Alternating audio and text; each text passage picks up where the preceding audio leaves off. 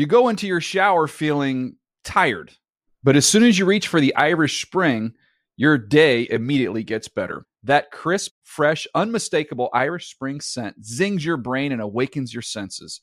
So when you finally emerge from the shower 37 minutes later, because you pay the water bill so you can stay in there as long as you want, you're ready to take on the day and smell great doing it. Irish Spring Body Wash and Bar Soap. Fresh, green, Irish. Shop now at a store near you. Hey, everyone. This is Jody Sweeten from the podcast How Rude, Tanneritos. I've been needing a quick getaway with my family, and the 2024 Hyundai Santa Fe is the perfect vehicle to take us there. It has standard third-row seating, so I'm able to pack my entire family, plus pets, in the car, while also having enough room for our camping essentials. Available H-Track all-wheel drive will get us through any dirt trails, and available dual wireless charging pads will ensure we never have to worry about getting stuck with a dead phone in the middle of nowhere. Visit HyundaiUSA.com or call 562-314-4603 for more details. Hyundai, there's joy in every journey. You know that feeling when you walk into your home, take a deep breath, and feel new? Well, that's what it's like to use Clorox Scentiva. Because Clorox Scentiva smells like coconut, cleans like Clorox, and feels like energy. It'll elevate any cleaning routine to not just clean, but also make every room smell like a tropical coconut getaway. Discover how Clorox Scentiva's powerful clean and refreshing scents can transform your space. Get yours in coconut or other fabulous scents at a nearby retail store. Around the NFL podcast. Ha! This is the podcast right here. Welcome to another edition of the Around the NFL podcast presented by Intuit QuickBooks, the official sponsor of the NFL. My name is Dan Hansis, and I'm coming to you from a city filled with heroes and bunkers. Mark Sessler, Chris Wesley, and Greg Rosenthal. What is up, boys? Hey, Dan. How we doing? One of the all-time great Matt Money Smith intros right there. He's not phoning in during the coronavirus. I think the biggest shock to me during this whole month, which is, seeing human civilization turned on its ear, is when I found out that Money was doing a podcast with Gianna from Love is Blind. Giannina. What's her name? Giannina. I'm still... This is like a regular job, or it was like a one-time It's a gig. Thing? Hey, if you can get Giannina. I guess I just didn't think that Money would do that. I mean, she certainly seems to have plenty of free time. Just judging by, kind of a light scan of her Instagram activity, she has no concept at all that the world is troubled on any level at this point. She's sort of just floating around, jogging around town, posing with her legs up against a door. Oh, you're tracking that closely from your location by yourself, aren't you? No, I believe that I've shared with some of you. Wait, you're still in the motel? Some of the discoveries. I thought you were due out yesterday. Just for the shows. No, I told you we re-upped for the show. If you were to see my house, there's no separate room for me to go to do this. So I'm doing it. I'm happy for you. I think you made a wise move. I will say that I hope to come out of this with with a Los Angeles County teacher certificate, because both parental units are into hour 7 or 8 of homeschooling, and they are not effing around with the curriculum. It is hot. It's intense. Yeah, they gave us some. They gave subjects. us some, suggested work packets and this and that. Let's just say we're going by our own plans. Oh, rock and roll. We'll do what we can. The boys have a 1-hour seminar right now. There's a mommy on the internet that has her own 2 children, and she teaches like a preschool class. And one of her children melts down in the middle of the live stream every morning, which is kind of funny, because what's she going to do? She's on a live stream with a lot of people watching it.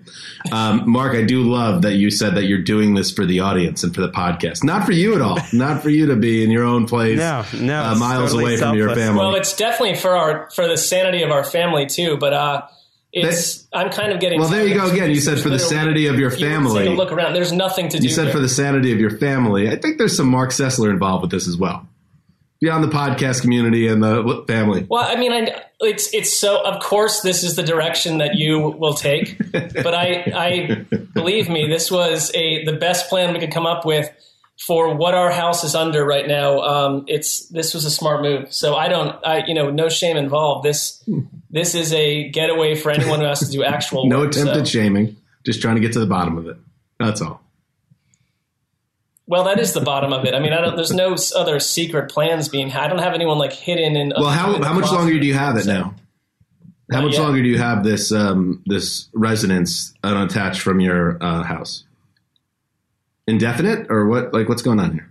Well, we found not indefinite, because remember I mentioned that the rate of it was alarming, and it's not surprising because not a lot of people are Airbnb-ing in Los Angeles right now. So the people were kind of saying, "Hey, do you want to keep going at this place?" And we're like, "This is making sense for us." And the re-up was what you would pay for basically one night in a typical LA Airbnb for another week. So we just said, let's do it because it's a place to go. And I don't think it's a bad plan, frankly. I mean, if I had a garage separate where I could go broadcast, it might take some of those issues away, but we just don't have that space. So I'd be basically in like Luke and Colton's room attempting to discuss how important it is that Todd Gurley landed with the Falcons on a 1-year, $5 million deal with, waves of chaos foaming around my ears and mouth. I don't even. Yes, Todd Gurley did find a new home quickly, and we're going to get into all of the news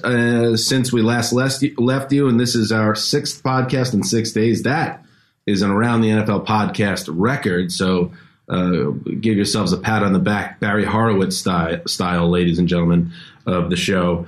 And Ricky, you can update the Around the NFL podcast history book if you don't mind. You got it. Yeah, working on it tirelessly here. You can also mark this day down as the first time Emeka, my wife, ever slithered on the ground in the background trying to get something out of this room to avoid being... Is this the first time Emeka's ever heard any of the show, even if it's just your voice? It is. It is.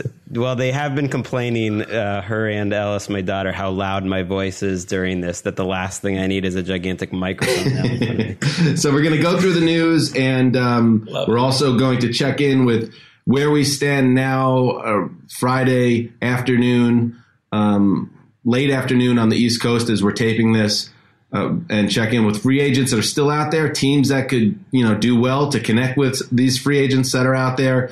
But before we do that, and before we get into the news, Wes, you had mentioned that you had been kind of spinning around the league a little bit, and I was curious what teams you thought have gotten a lot better and a lot worse so far in the free agency process. Well, I think the teams that have lost the most: Patriots, Rams, Texans, and here's a team that we haven't really talked a whole lot about, but the Vikings have lost a lot. We saw today Everson Griffin says he's not re-signing there. So Linval Joseph, Xavier Rhodes, Trey Waynes, Stephon Diggs. I mean, they're losing good players. They're losing guys who were nucleus for their team last year. So the Vikings really strike me as a team. I don't know if we see them as like a division contender anymore. I don't. Well, not even a contender. Not for the division title, no. I don't think they're in the Packers league, and I'm not sure they're in the Bears league. Well, it's super early. Like the Patriots, for instance, and I'm sure the Rams and Vikings look at this too, are going to be aggressive in the second phase of free agency, and that's when they often find a lot of their good players. But the Vikings especially, they've had such continuity on defense. This will look different than any Mike Zimmer team. He's going to have to prove kind of his coaching bona fides that he can take a bunch of guys that they find in the draft and turn it into what's been one of the better defenses in the league. Yeah, and I would say to fans out there of teams that have not been active, that are perhaps freaking out on subreddits or wherever right now, to hang tight. As a fan of a team that has made splashes in the first wave of free agency, the Jets, and it often blows up in their face, it's not easy to nail these first wave signings. You're putting out a lot of money. You're bringing in a veteran that the team, in many cases, the team he's leaving did not make it a priority to keep him in the building. So just because you don't hit on some of these quote unquote big names doesn't mean you can't do damage at all. This is when it really, you got to have a GM that knows what he's doing and an organization that has its crap together. So hang tight. Don't panic. Don't panic in any way in the world. I think about it a year ago, there were images of right as free agency was going crazy and people were lauding the active teams and fans of non-active teams were melting down. Images of Bill Belichick in, I believe, like Barbados, diving off a pier, kind of thick-bellied, diving off a pier into the water. And it's like he wasn't even in the office on the first day or two of free agency. So, there are many ways to attack the market. My issue with the Rams a little bit, and we hit on it yesterday, but they also have burnt through draft stock to a degree where they're not able just to turn to the draft and solve their issues. I'm a little hard-pressed to figure out how they're going to solve some of the vacancies. Wes, is there another team that jumps out to you that maybe isn't getting as much talk right now? As far as getting worse? Or better, either way. Yeah, some of the teams that are getting better, I think a lot of teams I can see a plan, but going beyond that, who could win more games this year because they're clearly better? The Arizona Cardinals, I think, are clearly better. They've added on defense in addition to DeAndre Hopkins. The Miami Dolphins, I like what the Browns have done. And I think the Colts are a better team, getting 2 impact players in Phillip Rivers and DeForest Buckner. A couple of AFC West teams, Broncos and Chargers, are better, I think. Buffalo Bills ready to make that move and end the Patriots' long reign atop the AFC East. Maybe. We shall see. All right. Now, let's do some news, gentlemen. And yes, let's start with Todd Gurley, who we just talked about it yesterday, that it felt that like Gurley could be in a difficult situation because the Rams cut ties with him. There are questions about that knee. But the fact that he's a free agent, I think it's important distinction here. The fact that he was on the street is different than Cam Newton's situation, like the Panthers. Cam Newton has a medical situation as well, but he's still attached to a team, and that team wants to maybe trade him, and that mucks the whole thing up. Gurley's able to be a free agent, quickly contact any team. The Falcons interested, and they sign him to a 1-year, $5 million contract, essentially a prove-it deal for Gurley to show that he can get back to his former dominant ways. The deal, of course, now is contingent on the 25-year-old Gurley passing his physical with the team whenever that comes. So Gurley is unemployed for less than 24 hours. It's a good landing spot, Greg, isn't it? Because Devontae Freeman was let go by the Falcons. This is a team that had no identity running the football last year. Perhaps Gurley is in a situation where he could kind of resurrect himself. It's a maybe not perfect situation, but it's a better opportunity than I necessarily would have expected him to get. $5.5 million guaranteed, $6 million base. That would indicate to me there was some competition for Todd Gurley, because I was surprised that he's getting that kind of money right off the bat, considering how he played last year. He fits what they want to do in terms of the zone, like the one-cut power scheme. I don't see any reason to think that he's better than average. I think in a good situation, he's going to be a decent starting running back, and that's probably the best. So much of this is unknown, and I think that starts with Todd Gurley himself. The year they went to the Super Bowl, by November, he wasn't the same back, and I think he was trying to figure out how much of his knee was the same as it was a couple of weeks before. The Rams have been operating in the dark. They haven't known how serious the knee injury was or to what extent it would affect him. And I get what Greg's saying. It's especially alarming that he was useless in the passing game last year. Beyond useless. He was terrible in the passing game. He didn't make plays. That is usually a sign that a guy is losing his ability to make people miss when that happens. On the other hand, we're going to be another, 6-7 months removed from the last time he ran the ball. Who knows how much the knee is healing on its own in that time. I just feel like it's an acceptable risk for what they're paying him to see what he can come back as with the Falcons after giving that knee some more rest. We just don't know. I think it's a reminder that there are 2 or 3 raging stars out there today that have signed mega deals.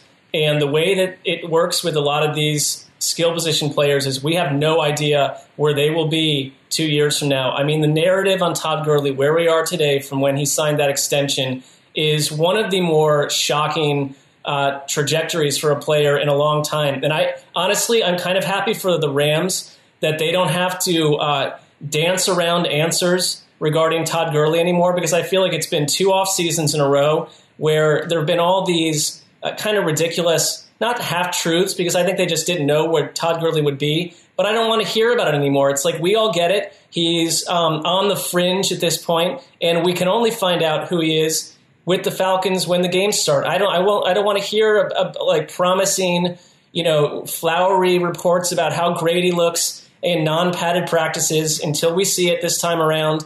The money tells us nothing is to be guaranteed. No flowery reports from Flowery Branch. Well, that's you're lucky, Mark. I don't think we're going to have any non-padded practices this year. I'm beginning to wonder if we're going to have training camp even as far away as that. Bill Barnwell, great football writer for ESPN, he tweeted out yesterday, which is a fair point. Imagine if the Texans just kept DeAndre Hopkins and then signed Todd Gurley for $5 million. Feels like a better situation than having Randall Cobb and David Johnson and giving up a second-round pick. I don't know. Feels like a better team-building scenario. You're right. But Bill O'Brien doesn't want to be around DeAndre Hopkins or any other good players on his team except Deshaun Watson. There's every scenario that includes taking back like the worst trade on paper we've ever seen. Is a good scenario. You could say that. In other running back news, Melvin Gordon finds a home. So 24 hours ago, one of the kind of conversations around free agency week was how quiet the running back market has been. Well, now it's starting to move. Melvin Gordon has signed a 2-year, $16 million deal with $13.5 million guaranteed with the Denver Broncos. Rap Sheet reports this is another weapon with Philip Lindsay back there, Royce Freeman. It's a bit of a crowded backfield and an interesting move. Gordon, let's face it, at the end of the day, Mark, this could not have worked out too much worse. He did get a 2-year deal. We were talking about he might have to play on a 1-year prove-it deal, so he does get 2 years. He does get almost $14 million guaranteed, but he's not even walking into a situation where he's going to have guaranteed number of carries going his way like Todd Gurley has for right now. I thought it was interesting that Ian reported that Melvin Gordon, there were a couple teams interested in Melvin Gordon, and that he specifically wanted to stay in the AFC West to stick it to the Chargers, basically, that he wanted to stay in that division. Oh, please. I kind of love that because, last year could not have gone worse for Melvin Gordon. You stage what was one of the more ineffective holdouts of our time. You come back and you don't fit with Austin Eckler. And if anything, it kind of dragged the offense down, had one of his worst seasons. I still think he could be awesome somewhere if he gets healthy, if he's on a hot streak and he plays the way we've seen in the past. It kind of bums me out if it overshadows or steals away from Philip Lindsay because, and I know Wes loves him too, I think he's one of the more electric, exciting players. So you got to find a way to make that work. But I don't dislike signing at all. So the Broncos need We're saying that Melvin Gordon almost narrowed his choices down to 3 other teams in the league because he wanted to get revenge on the Chargers. This isn't exactly Brett Favre leaving the Packers to go to the Vikings. I mean, come on now. They wanted to pay him last year. He didn't want their money, and he cost them games. He's the villain here. Give me a break with this, that he's going to get his revenge on the Chargers. The Chargers are going to get the revenge on him when he's sitting behind Philip Lindsay this year. And it's amazing how quickly things change in the NFL. We've seen that several times this week. But last summer, Melvin Gordon is holding out, and now Austin Eckler gets more guaranteed money than he does. His backup got more guaranteed money. And at this time last year, the Broncos were telling us that Royce Freeman was going to take carries away from Philip Lindsay and be their number one back. It's a super volatile. There's no more volatile position in the NFL than running back. Things change so quickly due to the pay schism compared to the other elite positions in the league, due to the injuries and how losing half a step seems devastating to a running back, as we're seeing all over the league every year. It's just wild how much things change. I want to know what Mark feels, just like emotional inside with this Melvin Gordon, trying to get revenge, because he's a lifelong Chargers fan, according to the hat that he's broke out today. Well, I was a fan of a different team, the Titans, yesterday, and it's like half the people on our show apparently have 8 different favorite teams, and Greg is now a Bucs fan. So I'm just joining the totally confusing roadmap of where anyone's loyalties That's 2 points lie. for Mark. I could enjoy other football teams, and I'll tell you what, I might be enjoying. Well, so this. am I allowed to? That's why I was just wondering about the emotions. I don't understand where the question comes from. Mine is 2 for Greg. I love this signing though. I mean, I know they have Philip Lindsay, but Elway said quickly you need 2 backs, and that makes sense to me. I think for what they want to do, Melvin Gordon, when he's right, I remember thinking he was a better player than Todd Gurley as a rookie, and I wrote it, and I probably took more grief on Twitter for that opinion over the next few years after that than anything I can remember writing, because Gurley just took off like a supernova. But I would still take Melvin Gordon over Todd Gurley. Like, when he's right, he's a complete back, and that's a great backfield. I would take Ted Gurley over Todd Gurley at this point. Don't buy the Wes, I know you don't buy that Melvin Gordon is a functionally good person on any level at this point, but wouldn't it be better to go to the Rams if you want to stick it to the Chargers? No, I would say go to the Rams. That was Ian's report. I didn't bake that out of nowhere, but I'd say go to the Rams, replace Todd Gurley. There's really not there is competition there as well with Henderson, but you thrive in LA with the LA's other team. That's revenge. Denver, who's going to be paying attention up there? We live at a time, Mark, where when you make mistakes, you keep doubling down on them, according to the leaders in this country, because you can't ever be found out. And Melvin Gordon is a good person who made a mistake last year, and he keeps doubling down on it because he doesn't want to admit that he made a mistake and cost his team games. And it's also 2020, and the idea, not to hammer this point any further, but the idea that you have to stay in the division to get your revenge. Everyone sees every player in every game now. It's not like if you leave the region or leave the time zone or leave the TV market, people can't keep up with you and decide whether or not you were worthy of the deal you thought you were worth. Good luck to Melvin Gordon. Get back on track, buddy. But come on, let it go. I mean, something tells me the Broncos offered the most money to him, and most then he likely went to that team. And then it's just a fun thing that an agent tells a reporter. In other news, Tom Brady, officially a Tampa Bay Buccaneer, he has signed a 2-year, $50 million contract that includes another $9 million available in incentives, so it can get up to $59 million. No trade clause. 20-year veteran getting that much guaranteed money, a no trade clause, multiple-year contract. It is unprecedented. And according to Roto-World, only Jared Goff, Ben Roethlisberger, and Dak Prescott and Russell Wilson and Jimmy Garoppolo, will take up more of their team's cap at quarterback under center. So Tom Brady finally paid like a superstar, super duper star. He gets the money. Turns out that the Patriots never even made an offer for Tom Brady, which is somewhat notable. Mike Giardi had this report, and Giardi's done a good job. He's been pretty plugged in. Clearly has the ear of Robert Kraft. Here's what Giardi's report was today. When I spoke to Robert Kraft, he made this analogy about Tom Brady's departure. Here's the quote. Think about loving your wife and for whatever reason, there's something, her father or mother, that makes life impossible for you and you have to move on, but you know you don't want to. Hubba. Now, with that said, Ricky, let's do a little bit of a investigation here of who Robert Kraft could be alluding to. Could it be Bill Belichick, head coach of the New England Patriots? Noted butter of heads with Tom Brady.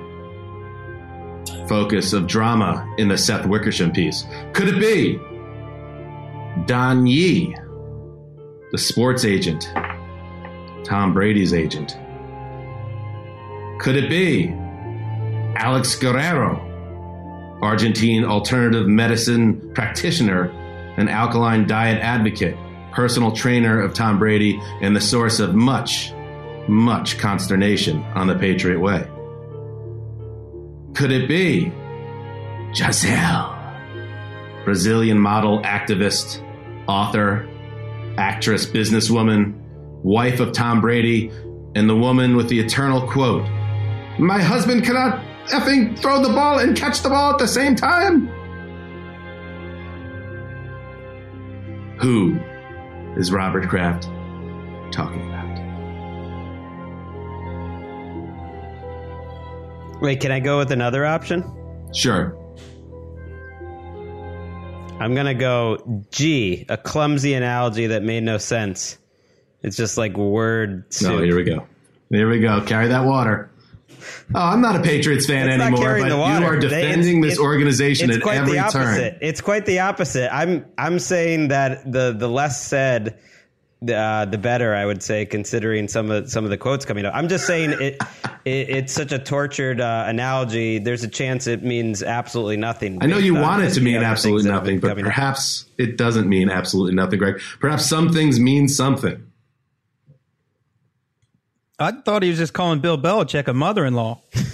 Right, that would be good. Tell me what that means, Greg. Tell me how that's just word soup or word salad, and that's not something that's pointed and he's referring to someone in particular. Because if you've looked at the quotes in the last few days, he's clearly in his feelings, and he's just sort of like, I don't know, lashing out basically. Like the other quotes were that Tom Brady made the choice to leave. Like I don't find it like a overly credible source. What do you mean, Robert Kraft? His quote directly to Mike Giardi? I'm not making sense of your defense of this situation here. This is not a defense. I'm trying to, walk a tightrope here. I'm just saying I'm not too worried about his quote, I guess I would say, like that it has any meaning in the greater world. Anybody else have a thought on this? I mean, Dan? Yes. I think if it's Robert Guerrero, the TB12 and fitness guru, he is going to be found underneath the Mass Turnpike, because if he's the reason that Tom Brady is no longer with the Patriots, that's not going to sit well with an angry contingent of people in that state. I mean, maybe it was a somewhat clumsy quote, but it's, to me, and maybe I tilt in the other direction than Greg does on this, Robert Kraft seems to be pointing the finger at someone, and he's not pointing it at himself. And to me, it's Bill Belichick or bust.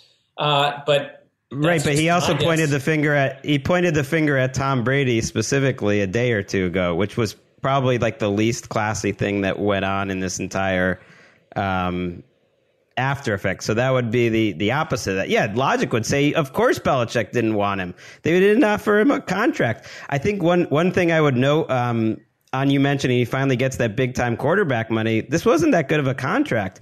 He made this money last year. He made this money on his previous extension. The fact he got 2 years is pretty interesting, but the fact that he's making $5 million less than Ryan Tannehill this year, I found interesting. Every report said he had $30 million at least per year, that the Patriots were offering it a month or two ago, and those reports turned out to be total agent-generated garbage.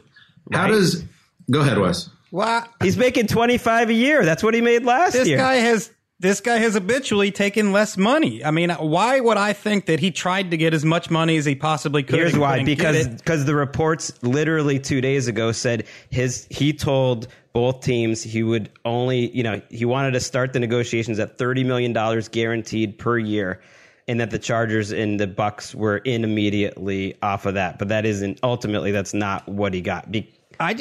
I don't believe that he tried to get as much money as possible. It's not what he's done in the past, and I know you've tried to frame it other ways, but he could get more money, and he's never tried to get more money. He's never said, I want this to be purely about the money. I think he understands how team building works. The Patriots did not make any type of offer to him, and the Patriots said Tom Brady never came to us. The Patriots not even engaging with him on this. That's interesting to me as well. And if he wanted $60 million and he got 50 with a chance to get up to 59 with another team, it sounded like the Patriots are never going to play ball with him if they never got involved in any tangible discussion with him. I think that's right. I think Belichick most likely played it in such a way that Brady had no other choice but to leave, and that he probably had the feeling that Brady wanted to leave to begin with, but either way, they were ready to move on. I agree with that. All right, last thing. I'm just going to go through. I'm going to parse it one more time, Greg. So think about loving your wife, and for whatever reason, there's something, her father or mother. So in this analogy, Kraft is the husband. The wife is Brady, okay? there's something, and there's an outside figure, the father or mother, someone close to the wife, that makes it impossible for you, and you have to move on, but you don't want to.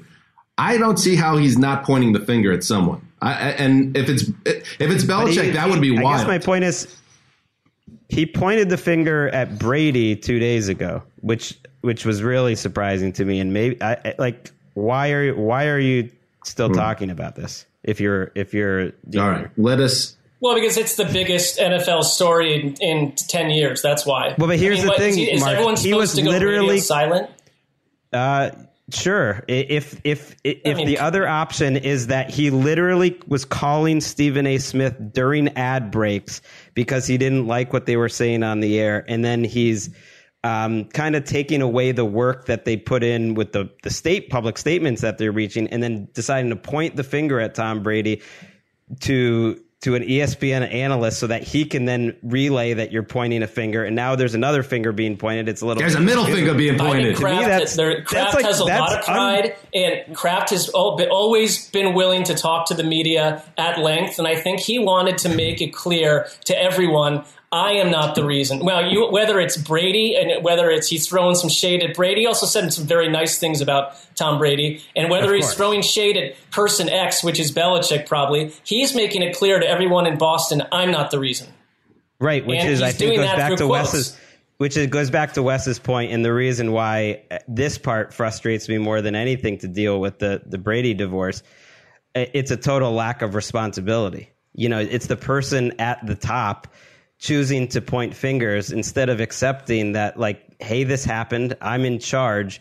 I share the responsibility, and probably the best thing to do is to be like my quarterback and coach, who would never. That's fair. If they never made the offer, if Brady and the team hit an impasse, and Brady said, "I'm going to go paid elsewhere if you're not going to be aggressive," when it's all said and done, the owner should just take ownership and say, we decided to go in a different direction. Because when you do this, you have jabronis like me and everybody else out there that are now going to parse your quote and wonder if there's a schism here with Belichick. And that's what, going back 3 or 4 years ago, that Wickersham piece for ESPN, everyone always wondered whether Belichick and Brady could survive as a pairing in terms of their egos and relationship. And this just kind of throws kerosene on it, quite honestly. And I think it's going to continue to be a story, because as good as the Patriot way is with keeping things off the books, I think this is one that leaks and will continue to leak, just because, like Mark said, it is one of the biggest NFL stories in a very long time.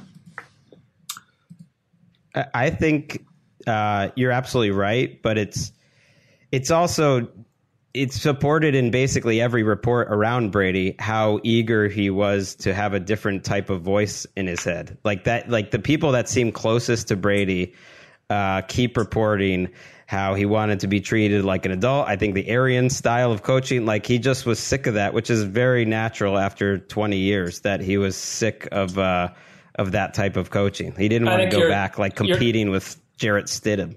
You're totally right. And I would go look at Tom Brady's Instagram post from today, where he talks about, I think with excitement, about starting over, calling it year one, and how it's his responsibility to win over that locker room and win over his coaches and show them in a day-to-day process, the way he did in New England, that he arrives with nothing. He just has to show it. And Brady, to me, sounds like refreshed and happy, like he's the one that got out of this marriage he wasn't happy about. I like that Chris Godwin is not guaranteeing that he's giving the number 12 away either. Well, that's bargaining. He was saying like he can't wait to play with Tom Brady, and he's texted with him and everything. But he was also like, well, it hasn't really come up, but, I kind of want to. We should all wish to have such leverage in negotiations that Chris Godwin has right now, Let's stay on the topic of dramatic situations involving head coaches and players. This story, and I read it in ESPN, Michael Rothstein had it. Darius Slay, who, of course, was traded by the Lions to the Eagles, who then gave him a new contract, a big piece added to the Eagles secondary this week. Slay spoke out about issues with Matt Patricia, that he didn't see, quote, eye to eye a lot with one person in the organization. It was Matt Patricia, and he cited two specific instances. One where Slay returned from working out with a collection of star cornerbacks, and when he met with Patricia, shortly after that, Patricia made sure to tell him that he wasn't in the class of these cornerbacks, Richard Sherman, Aqib Talib, Xavier Rhodes. He told him that he wasn't, quote, elite. That's some straight out of the Greg Williams book of coaching. And then the big incident involved Slay posting something on social media about a wide receiver that he had been practicing with that had some success against him in the practice. And I guess Slay posted some type of positive message with a picture of that wide receiver. And Patricia went off on him in a team meeting and said something very beyond the pale. To put it softly, don't suck up to an opponent or another guy like this. You got to be tough, but much more coarse than that in terms of the language. And that led to a total breakdown in Slay saying, I almost, I had to be restrained, but I kept my cool, but he could never look at him with any respect after that. Matt Patricia is a major problem with the Lions, I think. And this is just another example to me of a situation where they have to get out of this sooner rather than later. It's just another example of a Belichick disciple leaving New England, coming to a new place, and without really establishing any kind of respect, without earning respect, has started acting like a jerk to his players. And we've seen this with Eric Mangini, with Josh McDaniels, Bill O'Brien. You're not Bill Belichick. You can't act like him. Act like yourself. And I'm a little confused also at Darius Slay. His offense at this was more about his manhood being questioned than the fact of sexual orientation in general being besmirched. I just like the whole thing. I mean, he comes from a different place than us, a different background, and it's a level of manhood challenging that I think Slay took offense to. I mean, that's how he saw it. It wasn't so much of a challenge of his orientation. Well, get over it then. If it's only about challenging your manhood, then get over it. If it's about something deeper, then I understand. And this was Slay's quote right there. After that, that's when all my respect went out the door for him as a man.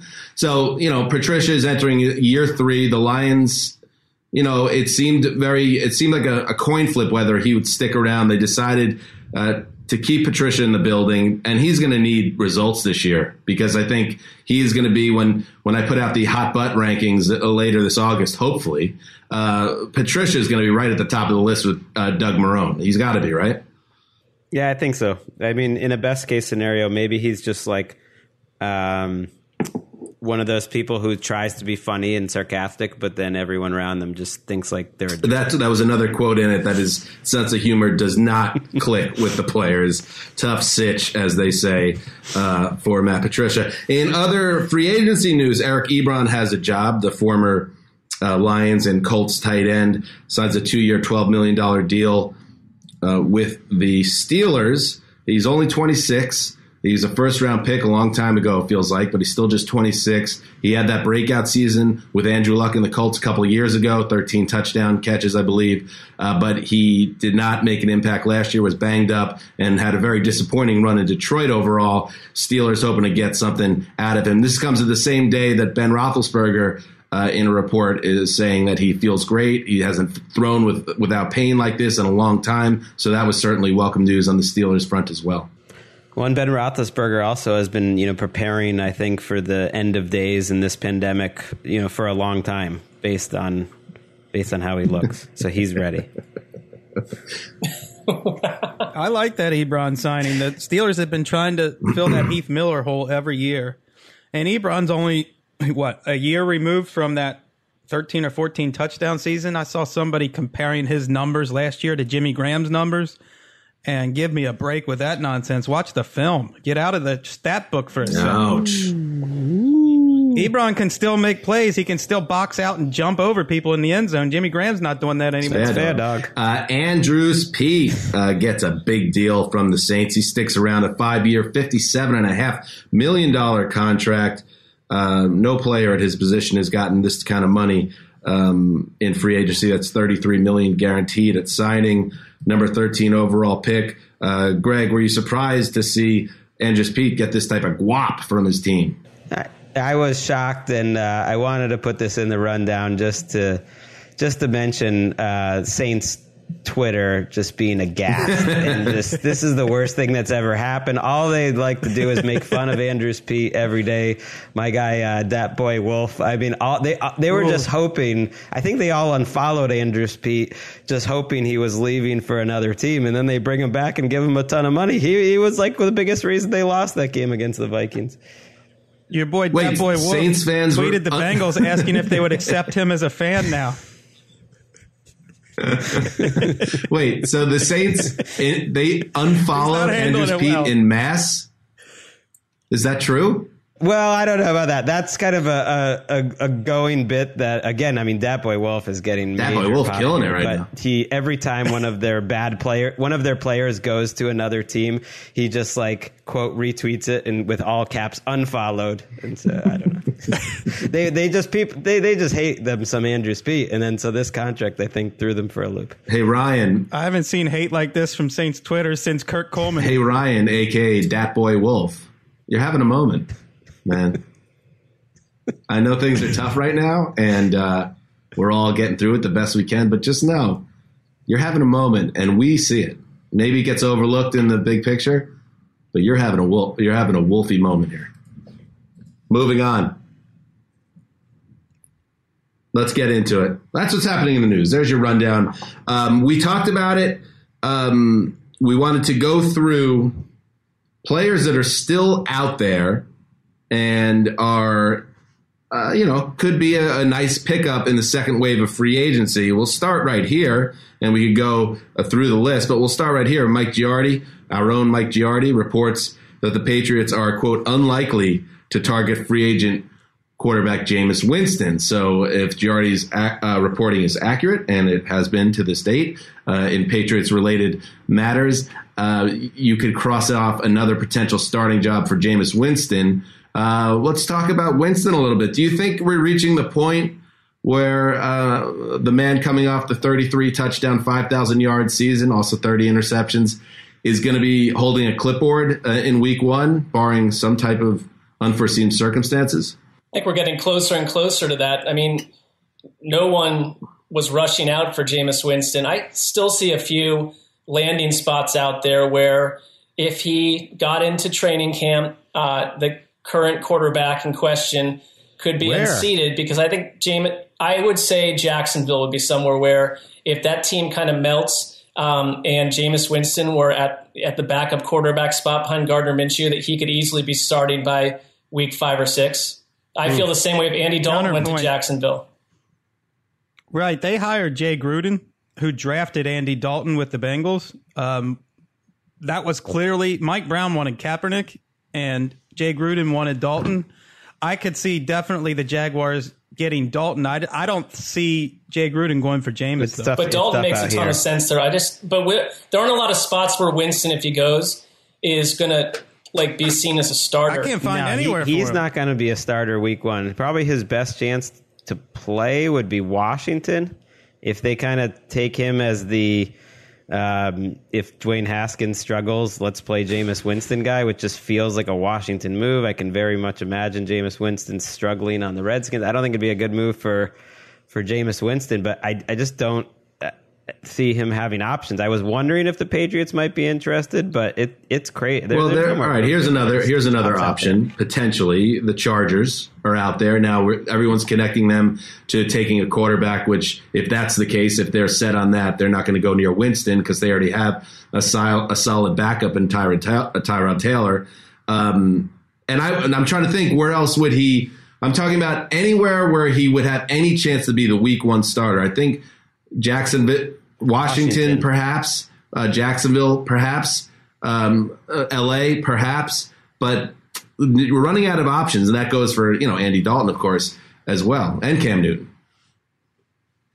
Not logical. I went through his former offensive coordinators. I went through his former quarterbacks coaches. None of these guys are even in the NFL anymore. I don't see a fit. I don't like them anyways, it seems like. Yeah, I don't see anywhere for Jameis. Like, I don't even know where he's going to go to be a pure maybe backup. Denver, I thought maybe if Elway, just wanted to bet on some talent as a guy to put behind Locke. And it is another reminder in football, running back is the most volatile of these positions, it seems. But quarterback is right there, too, because it was only a couple summers ago on Hard Knocks that Jameis Winston was the darling of Tampa Bay, and he was up at 5 a.m. listening to affirmative words of affirmation, those audiobooks, and the whole building was just obsessed with him, seeing him as their past, their present, and their future. And now he's in a position where he's going to have to basically rebuild his career from scratch. And everyone is saying how shocking it is because he had the 30-plus touchdowns, the 5,000 yards passing. But I think the book on him got so thick over the years and years of careless play that it just poisoned him on this market. I mean, there's no other way to look at it. I mean, he basically has to remake his entire game, and I don't know if that's possible. It certainly didn't look like he had that ability in 5 years in Tampa. I mean, they anybody want to throw 7-9 Yeah. With Jameis Winston throwing 30 interceptions. They lost like 5 or 6 games by one score, and he threw 7 pick sixes. Can you ever imagine him on New England when Bill Belichick benches a running back who will, if he fumbles, up by 25 points in the third quarter? So it's like, I can't think of a worse marriage than a team that is obsessed with flawless football. You need to find someone that's looking for a gunslinger and maybe just banking on talent. And I just don't, to Wes's point, I don't see where that landing spot is. Oh, okay. No way. Denver. Now, the more I think of it, it really does feel like. Because what if Drew Lock is just not much by week 4? Then you have a viable. They need something else there. You have a person behind him. I don't know about viable. Jonah Gray, was that his name? He's still chained to a radiator somewhere. Jonas, yeah. He had a 200-yard, 4-touchdown game on Sunday Night Football, and then his iPhone didn't go off, and Belichick basically ruined his career for it. So, yeah. It is what it is with Bill sometimes. Bill's Bill. Yeah. I mean, if Jonas Gray was meant to be the next Earl Campbell, it would have happened. Anybody, Wes, you want to throw one out there? Throw out a player that's still a free agent right now as of Friday, late afternoon, and perhaps a fit. Well, this guy is not like a household name, but he's a very good starting safety. Von Bell from the Saints. They signed Malcolm Jenkins, appears to have taken his place, so he's probably not going back to New Orleans. But I see all the reports that all these guys are interested in going to Tampa Bay and playing with Tom Brady. I don't know if Evan Boehm is really moving the needle on that front, but or Joe Haeg, I guess, is the guy they signed. Joe Haeg, Colts backup lineman. But Von Bell, they have a need at safety, could be a fit there. And I think the Bears are another team after losing Clinton Dix that they could pair him with Eddie Jackson. I would love to. I would love to see. He's one of our highest ranked players. I would love to know what the market is now for Jadeveon Clowney. I would like to know where his price tag is at, because at the right price, if he is not being paid as one of the most, if he is not valued by the league as amongst the highest paid players in the league on defenses, which is what he wants it to be. If that price tag comes down, he makes sense for a ton of teams. I mean, you can name 15, 20 teams that could use a guy like him that could at times dominate from the edge. So I'm not going to even attach him to one team, but I'm just curious if his market is coming down and he's not going to get the money he wanted. I think it was $20 million annually. If any number of teams should maybe check in, even if he initially wasn't on the list because they thought he'd be too rich. Well, the Seahawks reportedly have a multi-year interest, and he had interest in the Giants. That's one. If the price gets down to the certain place, New York Giants.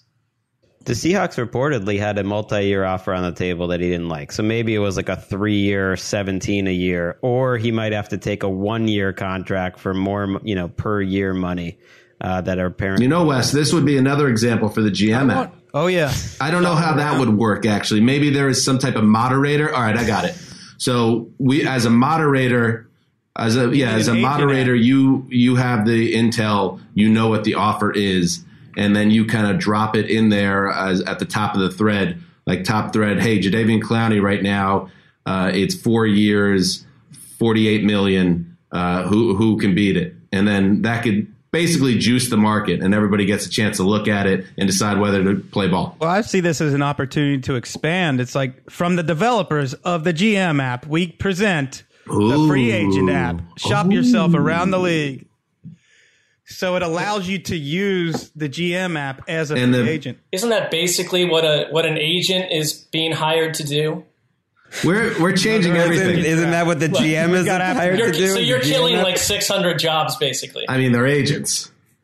Well, the app handles that. That's what all apps do. They kill jobs. My other question with the app is, aren't front offices, aren't one of the main tenets of an NFL front office to not share information with anyone else? And this does the I guess the point. opposite, I guess one of the points. Do, well, this is a new tech. Right. It's 2020. The world is upside down. Maybe it's time to take a look. Like it's like how Los Angeles, as you use it as an example, with everyone off the roads for the most part, industry at a standstill. We have never had better air quality. You have to go back, hundreds of years to match the air quality we have right now. 1640. And guess what? 1640, bro. And guess what? Nobody would have even known that if this didn't happen. And now we have a chance to do something similar in this realm where no one ever thought that things needed to change or what could happen if you did change. Excellent. And now here we are. Here we are standing at the doorstep of history. Are we going to walk in, Mark, or are you going to just stay on the outside? You make the decision. All right. At the same time, like every eatery, bistro, bar, public place is closed. So, I mean, the trade-off, we have some nice air. And that's a nothing positive. to do with it. People are dying. You can't go anywhere. You can't talk to anyone. You can go on hikes, though. I feel like people, you can go on walks. You can go exercise. People taking this stay inside thing a little too much. They're saying go get outside. Ricky, you are. Well, you've got it figured out, Craig. I mean, we could have gone hiking before too, though. So it's like hike now, hike. Well, now before. we have Ricky, you're a glorious social butterfly in the prime of her youth. With that, there has been some buzz out there. I think Lakeisha Jackson-Wessling had thrown it out there as a possibility of some type of happy hour, like everybody gets on a Google Hangout type situation and cracks a few and gets loose. Is that something that you maybe can spearhead because you are very good at these things? Yeah, definitely. It's with some of my best friends from home. We're doing a virtual happy hour at 5:00 Pacific because it's 8:00 there. So we'll have to schedule ours a little bit later for me to be able to jump in. But yeah, I can spearhead that. I guess I'll plan on being virtually happy. I haven't. Wes has said that he hasn't had a drink since this started. I have not had a drink in 45 hours and I'm feeling like it's time to treat myself. Mr. Jones. 45 hours. You were in hot water. It sounded like on Wednesday or so. So this is a positive update. It's time to get loose. I have completely destroyed my body. My body is destroyed. It's dead. It's done. It's a wrap. It's just like there's no coming out like of this. Like I try to do workout videos and I've been going up for walks, but then I just totally destroy every bit of progress that I make. What would you say you're ingesting? Just like way too much booze, way too much booze. Mm-hmm. Anything else? I don't think so. So, like, I drank a little bleach. Oh my God. There you go. I want to check in on this deflated wide receiver market. Connor Hughes does great work for The Athletic covering the Jets. He reported today that it is, quote, radio silence on the Robbie Anderson market, which, speaking of the bill coming due, the bill came due on Jameis Winston, all those mistakes.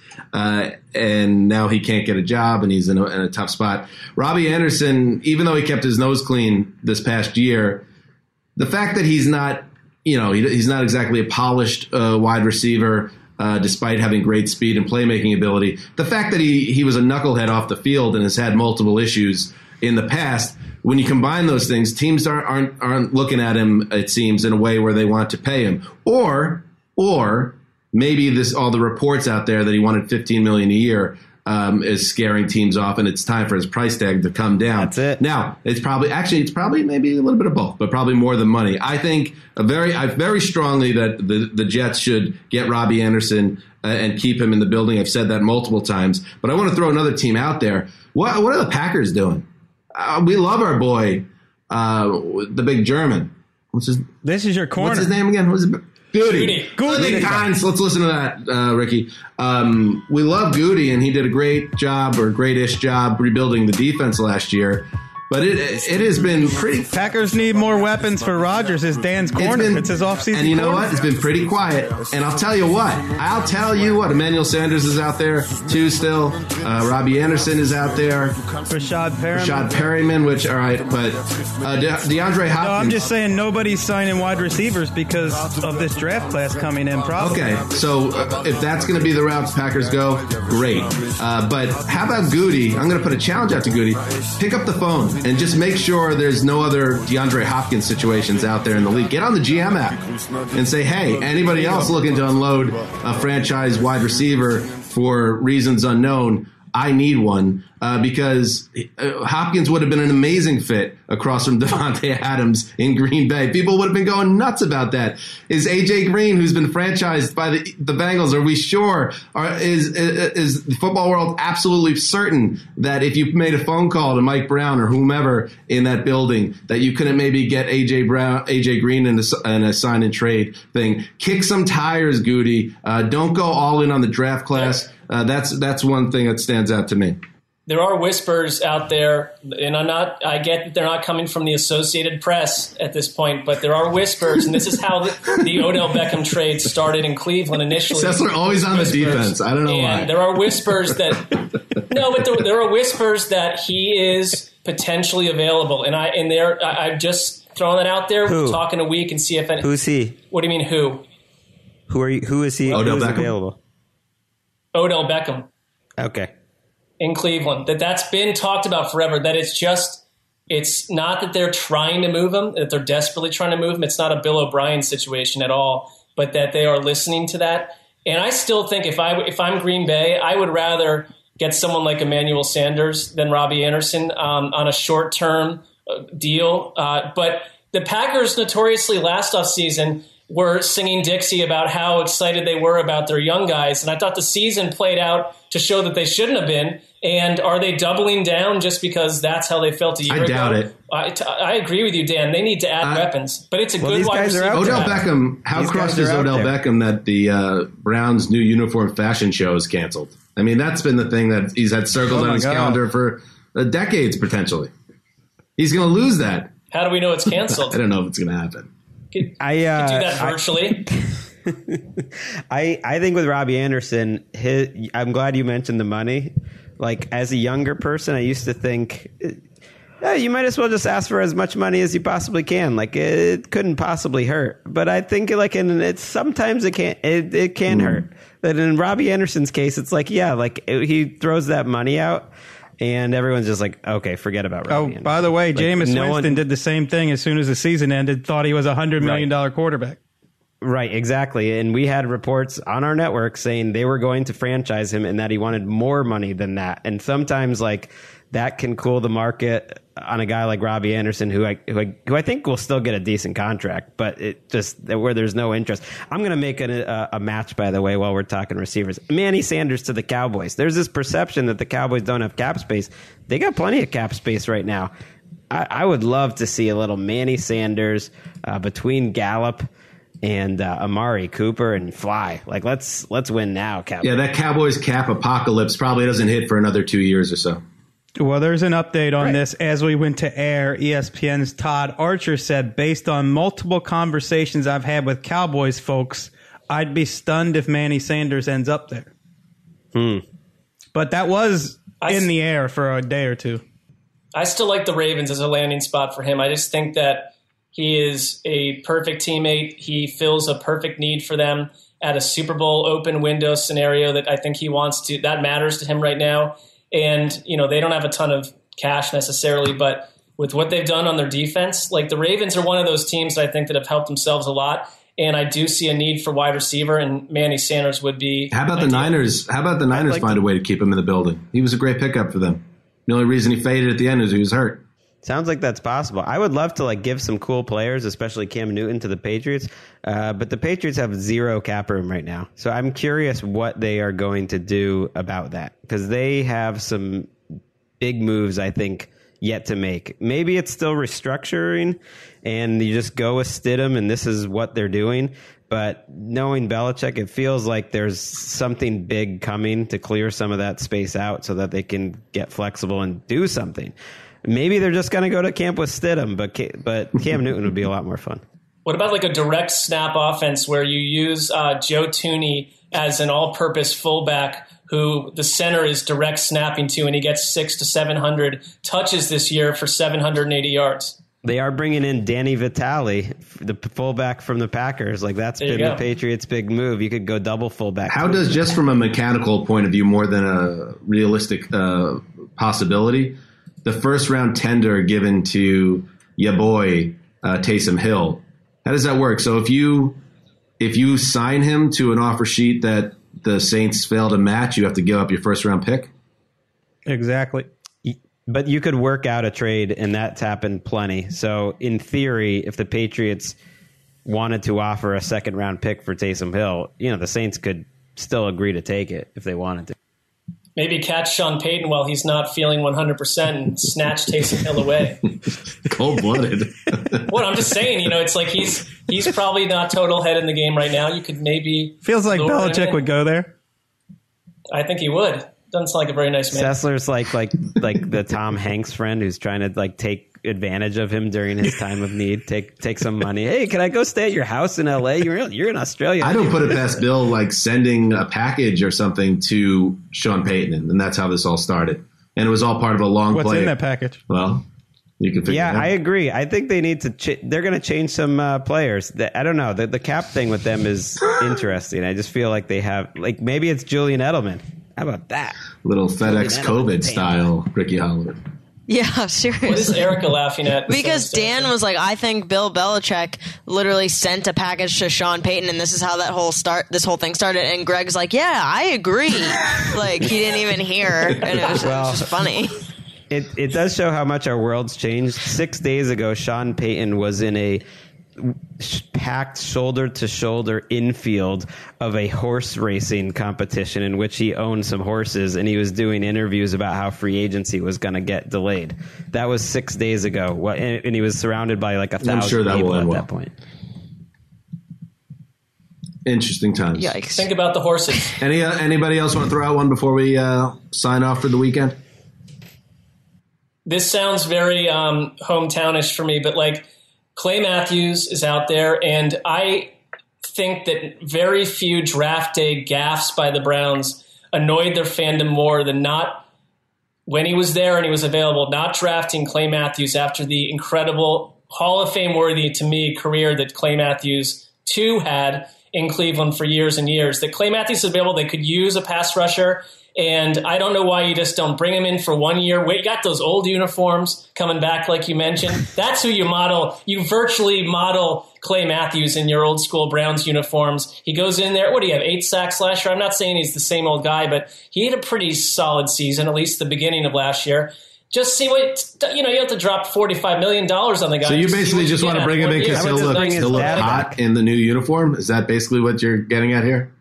No, because his father played there, and it's like if Todd Gastineau were available, you'd want Todd Gastineau not if he could apply. So it's the same. Yeah, you would. Yeah, you would. I hold no affinity for Mark Gastineau. Don't worry, you have Neville Hewitt. You don't need Todd Gastineau. Wow. Oh, ouch! Hey, not a free agent, but Trent Williams. He's sort of like Jameis Winston to me. I went around the league, all 32 teams, and I'm not seeing a team desperate right now, which seems weird after the last few years. I'm not seeing a team desperate for a 32-year-old left tackle. Teams like the Browns, I think, are eyeing the draft with a strong tackle class. And to me, the Redskins need Trent Williams more than anyone else does. That's a good one. Jason Peters is out there, too, and he is 37 years old, turning 38. Feels like a guy he could still play, maybe a good short-term guy where I'll use my team as an example. If you're in the market for a left tackle in the draft, that you could get a guy like Peters, maybe start the rookie on the right side, and then when it's time, he could slide over. He's also injury insurance if Peters gets hurt. Jets have George Fant. What's that? All their problems are settled with George Fant. The Jets have George Fant, and they're good. Hey, listen. Yes, you know more about offensive line play than the Joe Douglas. Joey Douglas, because Joe Douglas has been making savvy, under-the-radar offensive lineman signings all week, and we don't even need to get into it on the show, but this guy is plugged in, and he knows what he's doing. Look out. Is Ndamukong Suh still a free agent, or did he re-sign? Yes. He is. He's on the street. Agent, yeah. This is his move. He doesn't sign right away, does he? No. What's his buddy? Lee Iacocca? He's always hanging around. He's been talking to Lee Iacocca, and he's, Lee Iacocca. I forgot about that. And Lee, the Chrysler guy? Lee said, hold off. Yeah. You could sign always later in the summer at this juncture of your career. All right. Everybody have a nice weekend. Is it even a weekend anymore? Have weekends ceased? Well, we don't have to podcast. So yeah, that's a difference. But in terms of days, are days a thing anymore, or are days over? Not really. Well, I would say, honestly, I will not be doing 3.5 hours of math and reading homework with the child tomorrow. I mean, we'll do something more engaging and fun, I hope. Where will we go? I have no idea. That's good for structure. That's good. Like, teach the boy to fish. I was asked by Phil Spector, our editor, to put together a post free agency wave 1 power rankings, and I was thinking to myself, I have to file it by noon on Monday, which means should I do some work today, Friday, because I want to keep the weekend open to spend it with the family. It was like all I do is spend time with my family now. So I think I will be doing some of that assignment on Saturday and Sunday. So it's kind of essentially flipped. Everything's inside out now. I don't like it. I like the way things used to be. Yeah, we the city of Los Angeles and our entire state has been put on. You got your clean air down since we last. You have your nice pure clean air now. Supposed to have an NFL Now and Total Access at NFL Network today, and it's all canceled. The entire building is closed. There is no more NFL Network out of Los Angeles. We have what's essentially a thriving video NFL analysis show 5 days a week that we've been doing. 6 days, to be completely accurate. How is this not something that the Shadow League figures can just put on television 5 days a week? You know what? I've been pitching it, and that's why I've been doing all these different things with videos. So we are putting out video content. So we appreciate all the shares and likes on Instagram and Twitter, and hopefully will be used. I mean, come on. Not only do we give trenchant analysis with a dash of mirth, we also are doing it every day, and they don't have content. How many times? Like I checked in on NFL Network right before we came on, and it's Jameis Winston Showcase was the name of it, and they were just playing Jameis Winston games. Which, by the way, Jameis Winston is he paying NFL Network to essentially advertise his wares? Although I guess showing Winston highlights from last year might not be a great advertisement, but. That Bucs-Rams game's underrated, 55. Just put us on the air. We're not even asking for a raise yet. Hey, Mark, via Now's maybe not the time. 2 minutes ago from Tom Pelissero, tight end Seth DeValve has agreed to terms with the Panthers per his agent. Yeah. Listen, I mean, the Panthers, they're in a rebuild, and they're looking for superstars of the future, and that is Seth DeValve right there. So I think that is a tremendous landing spot for him, and I expect tremendous, huge things. Great. That was very Trumpian, by the way. Just say tremendous a lot. Just say huge, and nobody will notice. I think I topped his press conference from today, actually, based on what... Seriously. I am. You do? All right. Yeah, I'm having trouble hearing you, Mark. Maybe this is a good time for us to say goodbye. Thank you to the audience. Thank you to you, Ricky, for helping us to do this. A full week of shows done in 5 different locations. Technology's not so bad. Thanks to my kids for staying Good job. quiet. Are they still in the house? Are you guys here? Well, let's sign off so you can make sure they're safe. And I need to do some dad work now as well. So everybody stay safe. Do what you got to do. Stay inside the house. Don't do anything stupid. Don't go to spring break. I mean, are you kidding me? You're going to spring break, kids? I mean, I get it. It sucks. It's screwing your spring break. But are you being serious with this? Wes, come on. Come down on these kids. I can't wait until I have to deal with all that. What a disaster. Anyway, thank you for listening. This is the Around the NFL podcast, presented, of course, by the great people at Intuit QuickBooks, the official sponsor of the NFL. This is Dan Hanzus signing off for Quiet Storm, the Mailman, the Old Boss, and Ricky Hollywood all across the Southland. Till Monday.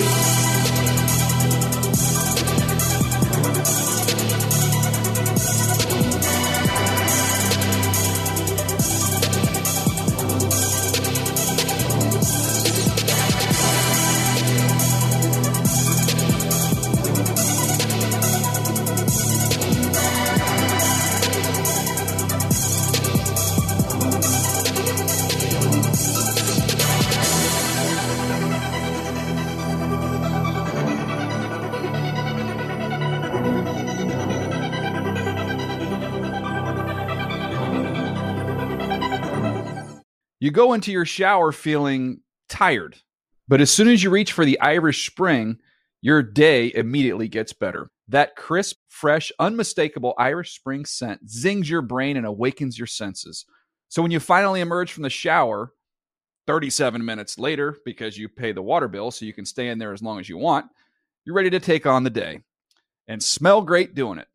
Irish Spring Body Wash and Bar Soap. Fresh, green, Irish. Shop now at a store near you. At JCPenney, fashion counts for everybody and everybody. The weather is getting warmer and it's time to swap my winter layers for fun, vibrant, and cool clothing. With so many fun things happening this spring, like Mother's Day and the Wind Down Tour, it's hard to find great looking clothes that fit you just right. That's why I love JCPenney. JCPenney has so many stylish and comfortable options for so many different body types. I've been blown away by their selection, and everything hugs my body in all the right spots. Refresh your wardrobe this spring with style that gets you. Something to wear that fits your favorite moments of the season at prices that feel just as good. Discover brands that get you and put style and comfort first, like Worthington and Liz Claiborne for her, each in women's petite and plus sizes. Here, spring comes in all shapes, sizes, and colors. JCPenney, make everybody count. This episode brought to you by 20th Century Studios' Kingdom of the Planet of the Apes. Director Wes Ball breathes new life into the epic franchise. As a ruthless king attempts to build his empire at the expense of the remaining human race, a young ape begins a journey to fight for a future for apes and humans alike. Kingdom of the Planet of the Apes. Enter the kingdom in IMAX on May 10th and theaters everywhere. Get tickets now.